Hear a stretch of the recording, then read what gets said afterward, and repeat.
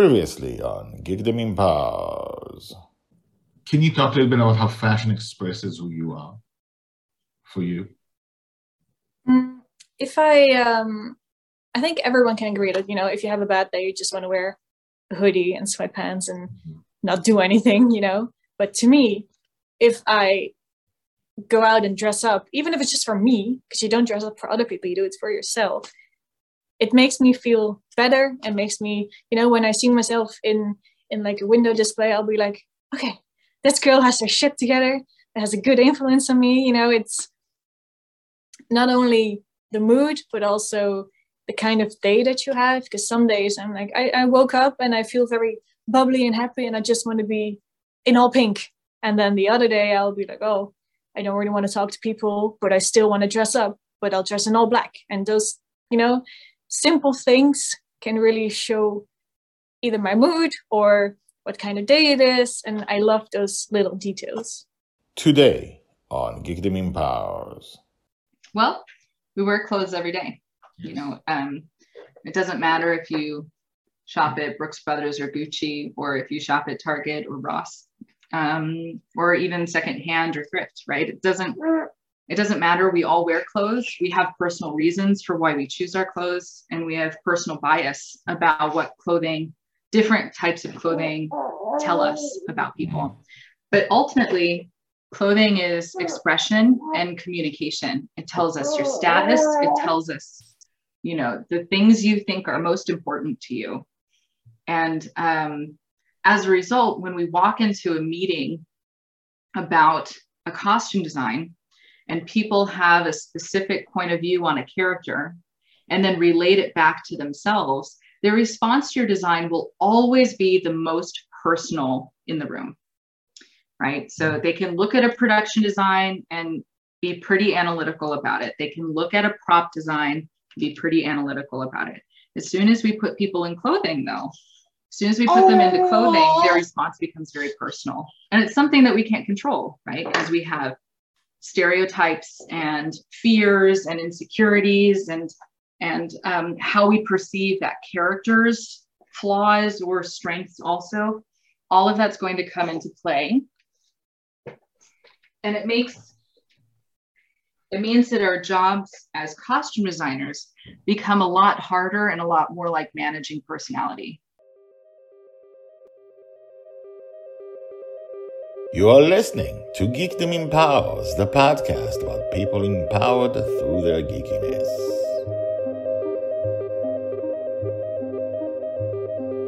Welcome back! My name is Guy Hasson, and you are listening to Geek Them in Pause. Geek Them in Pause is the podcast that highlights creators and fans in the geek world who do not often get to be highlighted. It's these people, it is us, who make up almost all of the geek world. By talking to each person, by hearing their story, Geek Them in Pause creates a huge, giant, world-sized quilt of the geeks all around the world.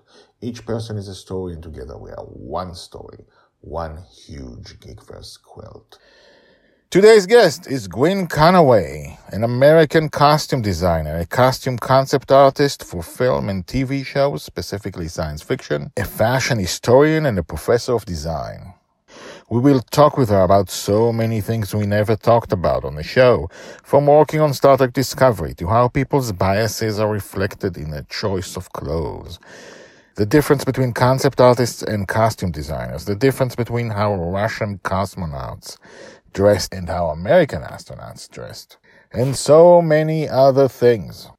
In addition to all this, she writes for Galactic Journey, which, if you remember just a few episodes ago, Gideon Marcus, creator of the Galactic Journey website, was a guest. The website follows science fiction in the past. It goes decades in the past. I think it's about 50 years or so, and just follows it week by week. And she writes for that too, and we're going to talk about the articles she writes to them about fashion and surprising stuff. This episode's riveting. You should listen.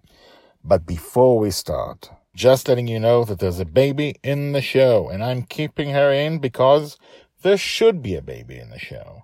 Babies are a part of life, and this podcast is about authenticity and people's real lives. And sometimes Actually, most people have kids, and most people have to work with kids around them, and that is reality, and that's the way it is. Also, it provides one really funny moment in the middle, which I kept in.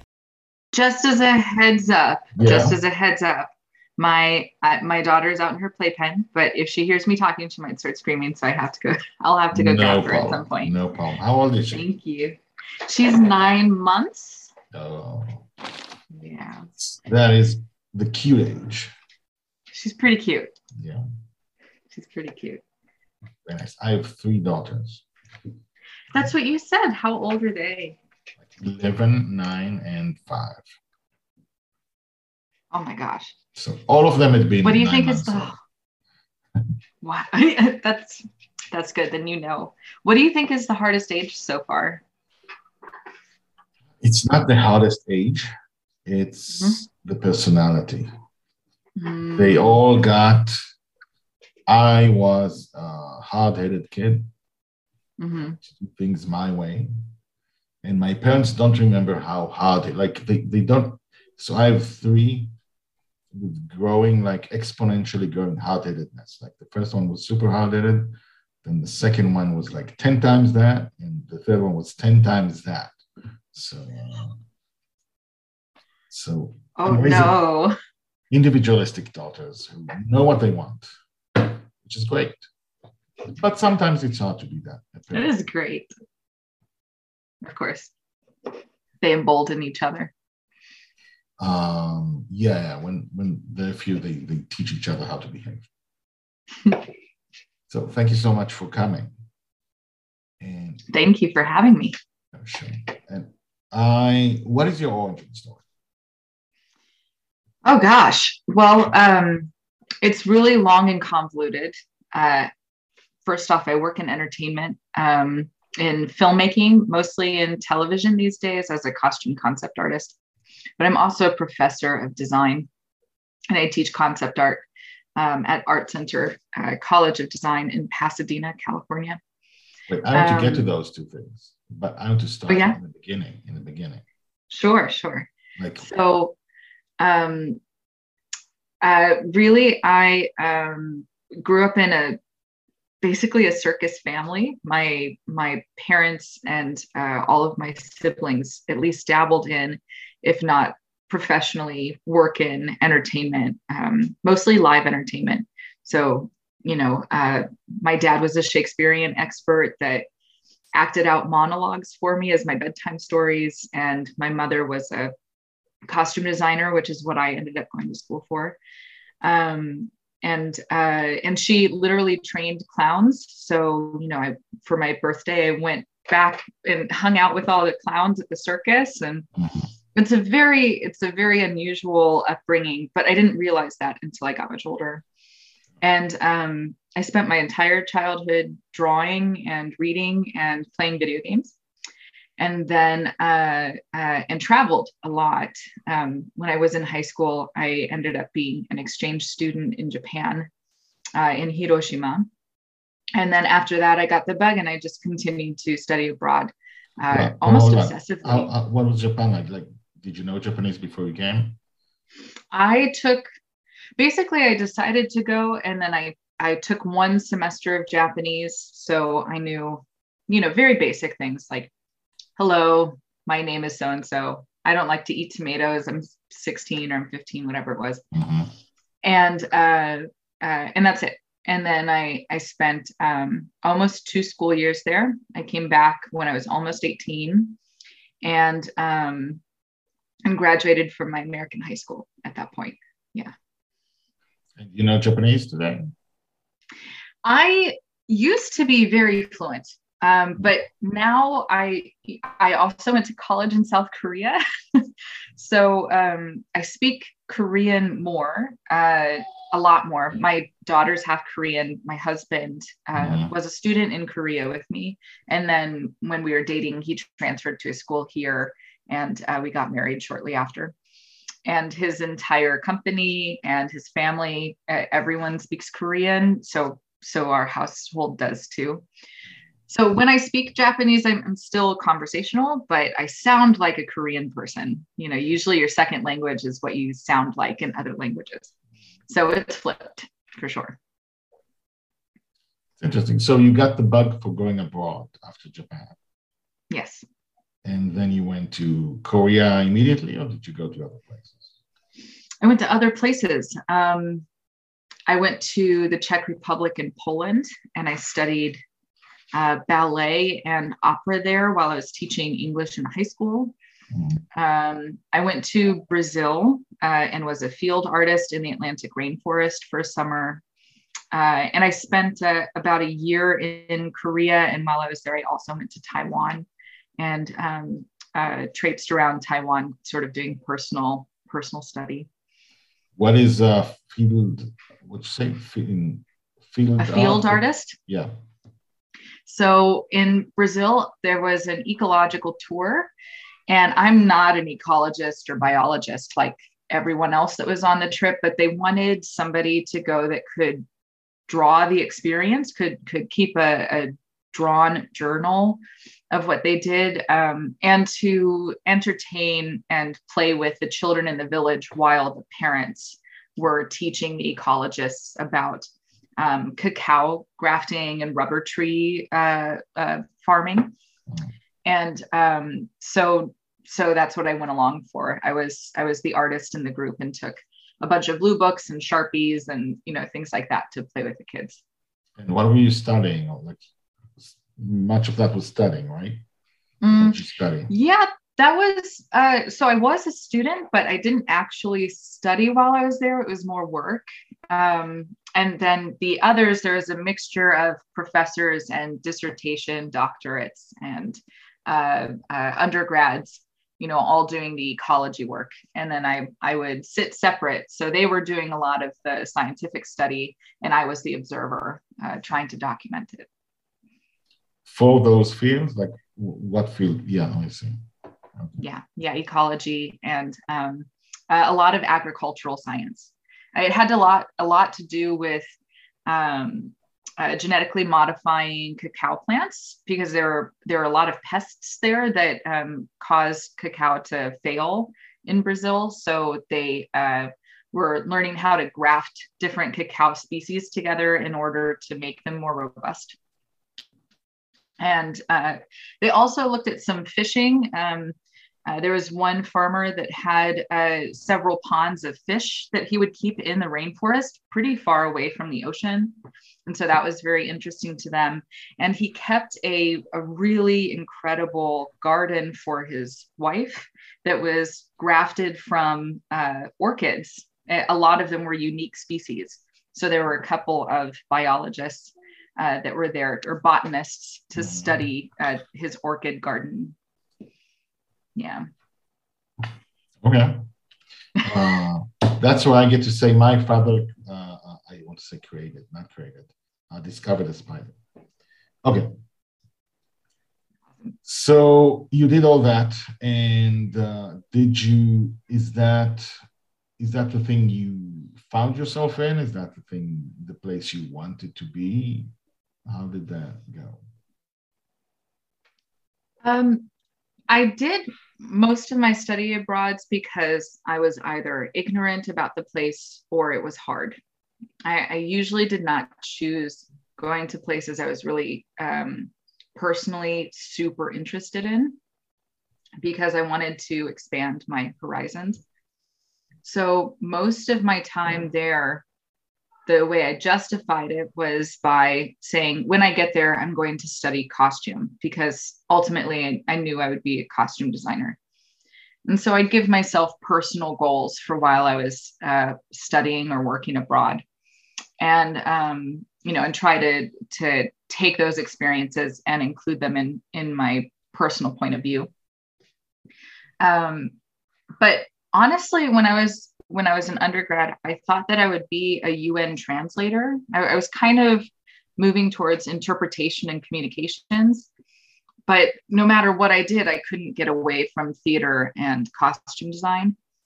And so I ended up ultimately pursuing that degree instead of pursuing language. That you couldn't get away from it? I just couldn't get away from it. My mother is a costume designer. I competed in costume design and won several awards while I was an undergrad.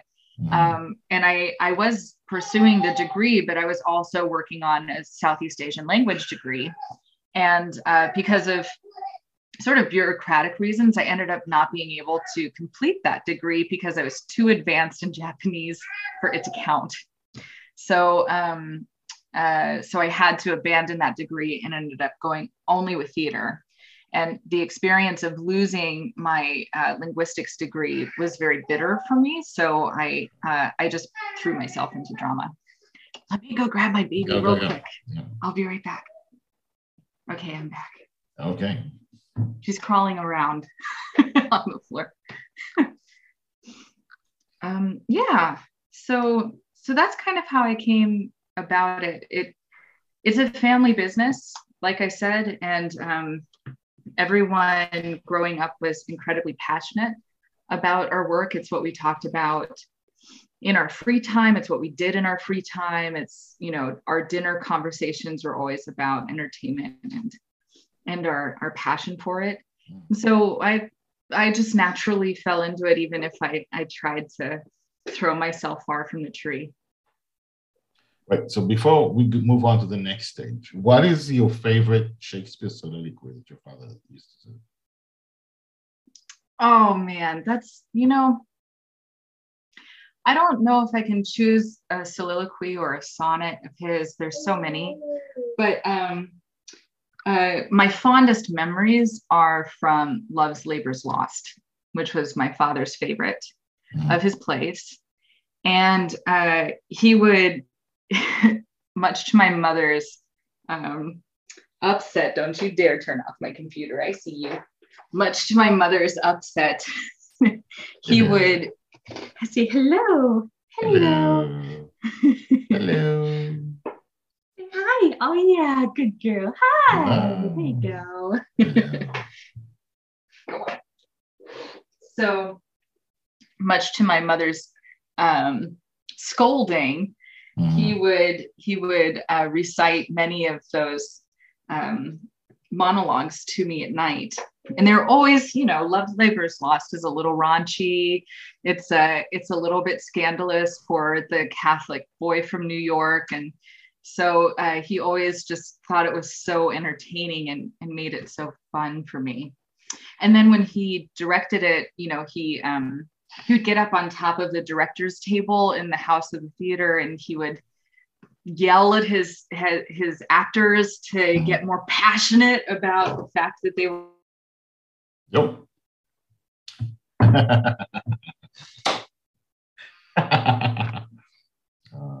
The kid had turned off the conversation.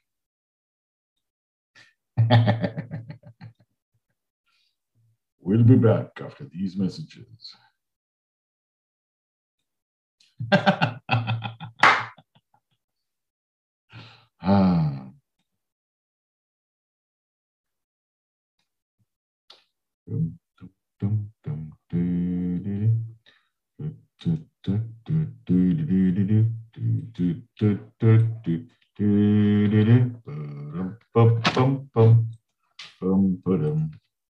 I am keeping this in. I am keeping this in. You said turn off the computer and then you got turned off. That is.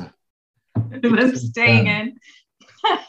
She has this horrible habit of pressing the button on my tower. So I have my hand over it right now. So Hajima. Yeah, so Love's Labour's Lost is maybe my favorite. Love's Labour's Lost. My favorite memory. Is the one where the earth must be peopled, right? Yes. Yeah, essentially a bunch of monks are lusting after potential wives, which always just made my dad laugh so much because he was he's Catholic through and through, and he's from New York. And, so when he was in middle school, he was already drinking and smoking and gambling, but he was being taught by Benedictine monks that also, they'd hide alcohol inside of their AMC radios and in their thermoses. And it just screamed to him his childhood and his upbringing. Like to him, it was one of the most realistic Catholic stories you could have about a bunch of monks. I just flashed back to what that it's like 3, 4, 5 men, right? And then they each find a yeah. Yes. Okay, got it. Yeah. Okay. They woo some women. So let's move on. Let's move forward to the next step in your origin story. What happened then? Well, after I was done with undergrad, I went directly into grad school. I went to UC Irvine in California. And my husband and I got married 12 days, I think, before I had to move across the country. And then I spent the next 3 years in graduate school for costume design, and also did some productions, some theater productions outside of the university. I think I did 20 or 25 small scale productions professionally while I was a student. And that's when I started getting really interested in gaming and feature animation. And I saw a real problem between the way costume designers are taught and the way concept artists are taught. There's a huge difference and a drastically different point of view and sets of priorities between the two, but they're both trying to tell story with characters and show the history and the personalities and the arc of a character. What are some of the differences? There are a lot of them, but essentially it comes down to training. Concept artists are taught technique over everything else. For a concept artist, the final asset is usually a flat or digital thing, right? It's flat, it's digital. It can either be a piece of concept art, a character design, or it can even be a 3D model or an animation. Because of that, their technical skill is the number one most important thing in their training. So they're taught first and foremost how to make something compositionally interesting, shape language, material language, but they're taught those things rather separately. And they don't always associate their technical skill with storytelling. So they kind of go from tableau to tableau to tableau, and they learn their technical skills that way. But a costume designer is taught first and foremost to analyze the story and the character arc and psychology. So our work is very heavy into research. We almost skip the sketching phase. You know, it's not emphasized heavily in our training. And our final asset is an actor or performer wearing clothing and assuming the role of the character. So for us, first and foremost is storytelling and tailoring, you know, these tactile skills, while the concept artist, their first and foremost priority is going to be digital technique. And go ahead. So what it leads to in the industry is that, you know, concept artists are very good at getting approval, right? They have a lot of design trust because we can see their design before it's built, and what they produce is often very high quality, right? So it's either very heavy realism or it's very very professionally stylized. You know, there's a lot of intense skill in the presentation of the idea, right? But a costume designer doesn't have that skill for the approval phase, but then they have all of the skills for managing the costume department and tailoring, fit, building, etc. All of these other things that you need in the department. So it's become incredibly important for concept artists and costume designers to collaborate and work together, but they don't quite understand always. They don't quite understand how their training differs and what they bring to a design collaboration. That is still something that not everybody is on board with or really has a good grasp of. It really depends on if you were exposed to that in your training or not.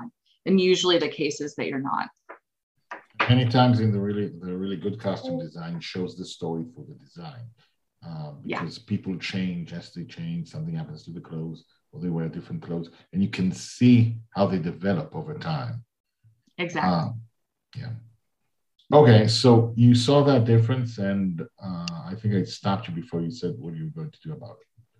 Oh, well, I graduated from my university, and I had tried to pursue some game design while I was there, a little bit more interest in illustration than what my traditional classes were for my degree. And then I got out into working, and I knew that I was still pretty weak at techniques. So I went back and took classes at a community college at Fullerton Community College, and had this wonderful teacher named Mike Sheehan. And he was an Imagineer and an incredible illustrator, just of anything. He's a savant, essentially.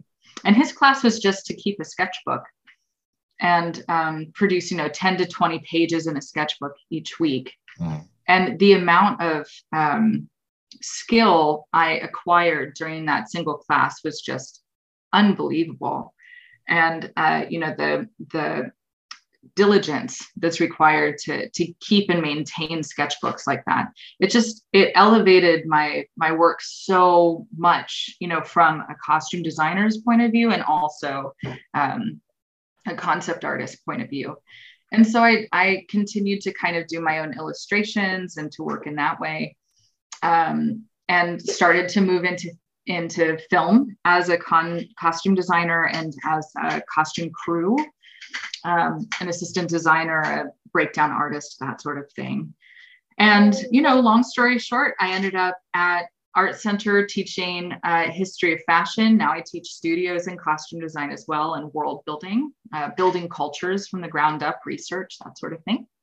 And I also work as a costume concept artist for film and television. Let's break this down. How do you world build?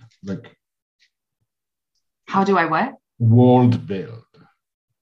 Oh, that's a really big answer. It really depends on what kind of story you're telling. Mm-hmm. So the first thing you have to ask is, how far is it? I mean, there are some very specific questions you have to ask first. First off, what kind of story or narrative are you telling? Is it going to be, are you looking through a window into other people's lives, or are you an active participant in the camera? So if you're actively participating, then it's much more emotional, it's more sensory. So you need to design with that in mind. If you're looking through a window, it tends to rely more on accuracy, particularly if it's historical in nature. And then also, is it linear or is it open world? If you're doing open world building, which is what most of world building is these days, then open world requires you to essentially build a map of cultures. You have to get your hands into trade routes and resources that different people or different groups have available. How far are they away from other people? How difficult is it to get to them? Do they have a lot of physical infrastructure?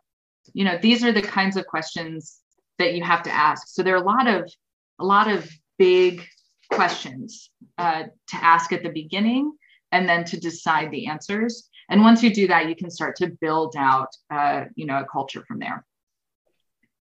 And you do a lot of futuristic stuff too, right? I mostly work in sci-fi now, yeah. So yeah, as a concept artist and as a teacher, I mostly teach sci-fi projects as well. So I'm like, my listeners are science fiction fantasy fans. So I'd like to stay on that. What kind of things do you see at work? What kind of shows do you help with? What kind of worlds do you help build? Well, I've worked with supervillains at Disney. I was also the costume concept artist and textile designer for Judas and the Black Messiah. And that's historical, but it's still, Oscar winning. And right now I'm on Star Trek Discovery. So I've seen that show, yes. So let's talk about Star Trek Discovery, if you can. Very little, but yes, maybe a little. Okay. Yeah. So what you tell me, I don't know what the part, like the costumes, what they're basically doing in the last it's 2 seasons now. They went far, far into the future where we haven't been yet. Mm-hmm. So, is that part of what you did to, as far as the costume and world building? Or so, as a costume concept artist, it really depends on who I'm working with, how much design burden I have. So some designers are going to give me a very loose research and very loose ideas and say, give me some options, in which case I am doing a lot of world building. In the case of working on something like Star Trek, and that was the case with Disney in some ways. In the case of something like Star Trek, my current designer is incredibly thorough. What are you doing? Are you getting into that? Okay. Oh, thank you. Thank you. That's so sweet. Okay. So my current designer is incredibly thorough. And so sometimes I make design leaps, and offer alternatives to what he's given me direction on. But otherwise, a lot of it is trying to realize his idea and make it as, realistic for approval as possible. So, at the moment, I'm not doing a lot of world building per se, but, the time aspects of Discovery are still alive and well in the show. And so we do have to work with that and kind of take the entire IP, the entire Star Trek property into account when we're working on our stuff. Yeah. So let me ask you a broader question about that, just because this is something I know. So there's so much history to Star Trek. We can see different generations in different series. And, things were done differently, evolved, changed, and stuff like that. How, do you look at these seasons, not just to see what they were, but also to correct mistakes, to what are your thoughts about the past and how it's different from the way doing it now, say for Star Trek Discovery? So my thoughts on Star Trek in general at this point is that the TV series and its origins was so connected to current politics and current events. And it seemed very intrinsic to the writing and was so incredibly important to the American discourse, the social discourse. Now, the IP, I think, has moved away from that model quite a bit. And for good things and for bad, there are things that I absolutely love about the original that are no longer a part of the IP, or at least not at the moment. And then there are other things that I really appreciate about how it's changed. For example, diversity is so important in the series. And that is true from the very beginning, of course, but now it's using its power as a very large IP to lift up characters and performers and actors that maybe otherwise would not be given a dramatic role, because they don't fit the Hollywood standard or what used to be. It's not really that way so much anymore, at least from the inside, in my experience, my limited experience. So I think those are my general thoughts on Star Trek at the moment. As for working on the show, it's an incredibly wonderful experience. It's a huge operation. And, I really love my coworkers. I think it's been really wonderful so far. It looks like it sets high standards in everything that I can see in it. So it definitely does. Yes. Yeah. Good. Okay, so I stopped you because you said stop. So what else? That's okay. What kind of projects are you working on or worked on as well? Well, those are the big ones. I've also done, other things for Universal Beijing, the studio tours. I've worked with Jason Momoa's production company as a senior breakdown artist and assistant costume designer. And I also do a lot of virtual reality design. That's more commercial though. So a lot of that is for large commercial companies like Ford and Toyota, Canon cameras, Adidas, that sort of thing. And that's the bulk of my design work is in VR now. Wait, so let's talk about VR. Like what kind of things are needed for that? Like if you're doing something for those companies. Well, in costumes specifically, a couple of really important things are shoes, because it's very novel to watch something in VR. So one of the first thing people do is look down at their feet. They look up at the sky, they look around like this, and then they look down at their feet. And that's not something that we ever think about in costume designing film, unless it's specifically pointed out in the script. Otherwise, we just kind of assume that from the knees down, they're going to, not be very descriptive. The other thing is, if we have characters where it's point of view, so you are the character, right? If you are the character and you're looking around, then from basically here down, from the middle of your chest down, and your wrists here need to be really identifiable. So I recently did a project where we had twins, and it was played by the same man, but they were supposed to be identical twins. And I had to specifically choose a single pair of shoes for each of them, and specifically different watches or wristbands or rings. And then they had to be consistent no matter what, even though the story took place over several days. Those two elements had to stay consistent, or else they wouldn't know the audience wouldn't know which twin they were. So, those kinds of things are definitely things to think about. Also, making sure that you don't have a low neckline, because if the person looks down, then you can see into someone's shirt. Oh. As an example, so there are some things like that. The cameras are also not as high resolution yet. So I have to be more careful about textures and patterns and contrast than I do with regular film. And that's definitely a more difficult part of the process. You have to be really selective and really aware of that in VR.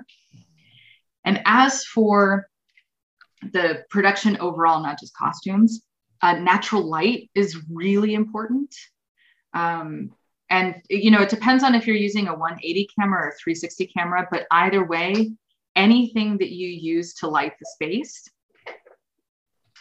has to pretty much be overhead so that you can stitch it out, so you can get rid of it. Because anything that you have sort of lighting around the space is going to be really difficult to pull out of the shot. So we have very little control over lighting. I'd say that's probably the biggest concern we usually have. Yeah. And so, and what's the biggest challenge in doing all the things you're doing? For doing things in VR? No, just in general, the things that you do in general. Oh, okay. I'm going to give you my favorite response, which is hangers. I hate hangers, clothes hangers. Mm-hmm. I hate them. I hate them more than I hate difficult talent or producers or whoever. I think that hangers are the bane of my existence. And if I have to pull out like a knot of hangers, I almost always make my assistant do it instead, because it stresses me out so much. So I'm going to say hangers. Okay. But probably the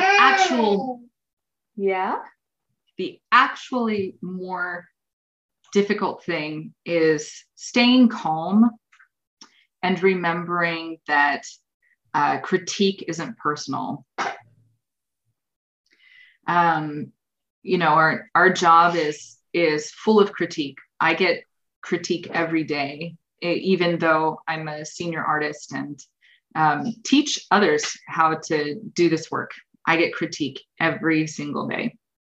And if you take that personally, if you put yourself too much into your work, it can be very, very bad for your mental health, right? You start to question your ability, and you end up not improving on your skills because you think it's hopeless. And I think a lot of people have, difficulty with that. And luckily I don't anymore, almost never. But that is probably the most difficult part of the job, is constant critique and having to compromise, because entertainment is always collaborative, right? You're never the last say on a design. There's always someone after you that is going to affect your design choices. Do you agree? Ooh, don't eat that. He doesn't have to compromise. She doesn't have to compromise yet. Nope, she's still good. Yeah. Yes. And what's it like to teach? It's incredibly fulfilling. I think it's what keeps me passionate. I teach history of fashion, like I said. Say hi. Yeah. Yeah. Oh, you're so good. She's just learning how to wave. So I teach history of fashion, and that is geared towards using it as a tool for concept artists. So I'm really specific about them understanding how it fits into context, how clothing fits into context, because I think clothing is very misunderstood generally. And then I also teach Korean production design and world costume design, and mentor seniors for their exit portfolios. And all of those things, they just, being surrounded by people that you can contribute to their success is just the best high. There's nothing quite like walking into a room of tired students and watching them leave with smiles and hope. That's kind of how I think of it. There's no better way, I think, for me to give back than to teach. Nice. And I want to get stuck on something you said. Clothing is misunderstood. Yes. What do you mean by that? Well, we wear clothes every day. Yes. It doesn't matter if you shop at Brooks Brothers or Gucci, or if you shop at Target or Ross, or even secondhand or thrift, right? It doesn't matter. We all wear clothes. We have personal reasons for why we choose our clothes, and we have personal bias about what different types of clothing tell us about people. But ultimately, clothing is expression and communication. It tells us your status. It tells us, the things you think are most important to you.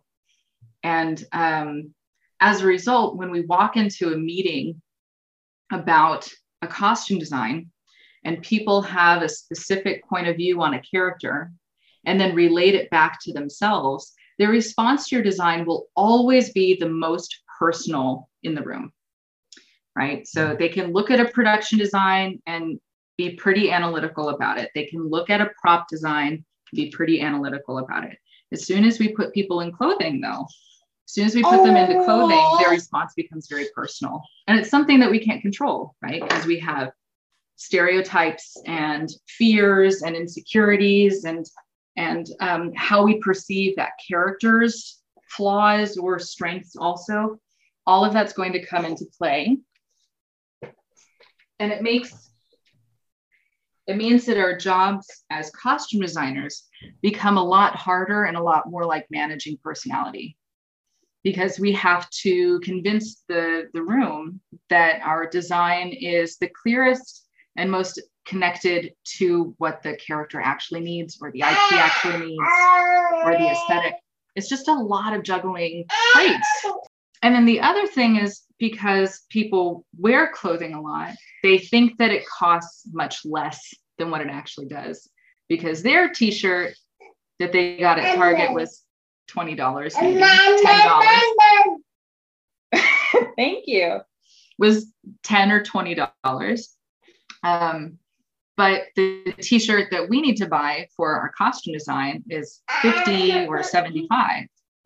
And the reason for that, there's so many specific reasons for it that we would have to do that, right? It matches the design, the quality of the drape of the fabric is more important. The depth of the texture isn't as flat.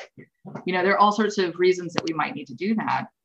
But because this person has a specific idea of how much they personally would spend on a t-shirt, then that also we have to fight that battle, you know, to make ourselves more legitimate. You know, it's constantly a question of, is a costume designer legitimate or not? When you walk into the room, you assume that you're going to have to fight that fight. Wow. And you have to get over biases that people don't even know they have over specific types of clothes. And each person has a different bias. Yes. It's a lot of psychology. It is. It is. Some programs, I think, require their costume design students to take a psychology class specifically for that. Wow. Yeah. Yeah. An interesting story, perhaps, is one time I worked on a film. I was not the designer. And one of the executive producers hated plaid. But we were working on a film that was about cowboys, American cowboys. And we couldn't use plaid, but not only plaid, we couldn't use gingham, window pane, checkers, tartan, nothing that resembled a plaid was ever approved for the show, even though that was an incredibly, quintessential fabric for men in mid-America, and we couldn't use it because of a personal bias. Yeah. Wow. Yeah. That's crazy. Let's talk about Galactic Journey, which is how'd you get there, and what is it you do there? I was showing illustrations at WonderCon for fun, and Gideon, who's the editor, he walked up to me. I think you did an interview with him as well. Yes, on the show. Yes. So he walked up to me and started talking to me about my illustrations and found out what I actually did for a living, which was not illustration at the time. And give me that, thank you. And he just asked me point blank if I wanted to write some articles for him. And I've been writing ever since. I think it's been 5 years. It just continued to go on and go on and go on. And when I first started, one of the reasons why he asked me, I think, is because one of my big expertise or specialties, I suppose, is fear, and why we wear clothing because of our fears on a very grand scale, a social scale, and on a personal scale. Those two things are pretty important to what we choose to wear. Mm. And so that was very interesting to him because of the Cold War. And, obviously we're writing for the Galactic Journey as we go through time, currently in the middle of the Cold War. So that's I think what made us first connect and why I continued to write for them. And what kind of, give an example to people who have read your stuff, what kind of articles do you write? Well, I write pretty much only on fashion. You stop that. Ooh, there you go. So I write pretty much all fashion articles, fashion and culture. And a lot of them have to do with some examples, let's say, are Jeffrey Beam, who's a photographer from the mid-60s. Is a fashion designer from the mid-60s. Truman Capote's Black and White Ball, which was considered maybe one of the biggest parties of the century. That happened just last year, I think, in Galactic Journey, so 1966. Also the invention of the Mach 4 spacesuit and how it differs from the cosmonaut suit, which is pretty interesting. It shows such a huge gap or distance in ideals between the USSR and America during the space race. Stop us up. What's the difference? I never thought about that. What's the difference? Oh, well, I mean, straight up, the first thing is that we have utilitarian fabrics chosen for the cosmonaut suits. I believe they were orange canvas for their basic suits. The American Mach 4 was made of silver lame. So the cosmonaut suit was meant to reflect the working class man. It was meant to make the cosmonaut look like they were everyman, right? Whereas the American suit, the astronaut was put on a pedestal to be seen as the future, as the ideal of the country. So two drastically different perspectives on what cosmonauts or astronauts were supposed to represent. And then also the reasons why the Mach 4 was chosen. There were several, I think over 150 different sample spacesuits that NASA considered at the time, and they ended up with the Mach 4 for specific reasons, right? Rouging in the joints that made it easier to bend in a pressurized suit. Flashlights or torches, little torches in the index fingers of the gloves. A waffle insulated undersuit so that it could, more easily ventilate air through the body. So those kinds of things also. And then like how they pushed the Mach 4 is really interesting. So they made it super, super light, as light as they possibly could. And then NASA said, no, we don't need it to be that light. They just wanted to make sure that they could. And then they pushed back again and only accepted it after it had been pushed to its extremes in both directions. It's pretty interesting to read back on that history. I never thought that so much thought and so many trials went into that. Do you know if it was designed by men or by women? It was designed by a man. He had originally, I don't remember his name now. It's in my article. He's from Ohio, and he was part of the larger company that made them. It might have been DuPont. I don't think it was, but he had originally started off making dive suits in the 1930s, I believe, and then flight suits for World War II. And flight suits are also pressurized. And so he had already had some experience with. Yeah, you want to come up? Okay, are you going to be good? Or are you going to wiggle? Hi, wiggle butt. So, hello again. Say hello. Hello. Hi, guy. Yeah. So so he already had a leg up in trying to figure out how to make hand joints work and all that stuff for pilots. And ultimately he was the one that was successful. I think there were 3 major companies that were involved in the bid for the spacesuit, that original spacesuit.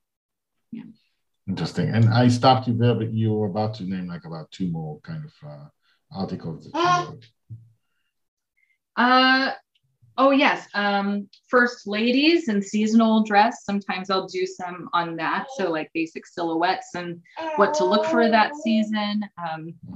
An interesting thing to track through history is when we prefer organic florals or natural motifs versus abstract florals. And usually those coincide with periods of tension or fear for abstract things. And then for economic stability and growth, we see more naturalistic florals, that kind of thing. So I point that stuff out in my articles. Nice, great. Is there anything you wanted to cover that we didn't cover that you want to go over? I do have a book out. Let's talk about it. Yeah, it's called Talking Threads. And it is costume design for animation, illustration, and gaming. And it's through Design Studio Press. It just came out. And it's kind of the Bible for those, for concept artists to start thinking critically about story arc and clothing and world building. My chapters in the book are all about culture and world building. Amazing. Thank you. So people can find it in stores on Amazon? Yeah, you can find it almost anywhere. You can find it definitely on Amazon. And it's called Talking Threads. Thank you so much. Thank you very much. Bye-bye. It was wonderful to meet you, Guy. Thank Bye-bye. you. Bye-bye. Say bye-bye. You little troublemaker. Bye-bye. Thank you so much to Gwyn Conaway. You can find Gwyn here. All the links to Gwyn's websites, the book, everything is in the show notes. Now, next time, because there's always a next time, we take a look at Lucifer. What do you think about this episode? Email me at guy.hasson@geekdemempowers.com. That's guy.hasson@geekdemempowers.com. The website is geekdemempowers.com. On Twitter, TikTok, Instagram. We are at geekdemempowers on YouTube. Check out the live episode. This episode is going to be up in about 2 weeks. The other episodes are being uploaded as we speak. And if you want to check out my other podcast, the Squashbuckler Dies podcast, that's a fiction podcast. It's fantasy. It's about a girl who lives in dreams, and we follow her from birth to death in a way that's never been done before. So the Squashbuckler Diaries podcast, if you want. I will see you next time, and for now, have an empowered day.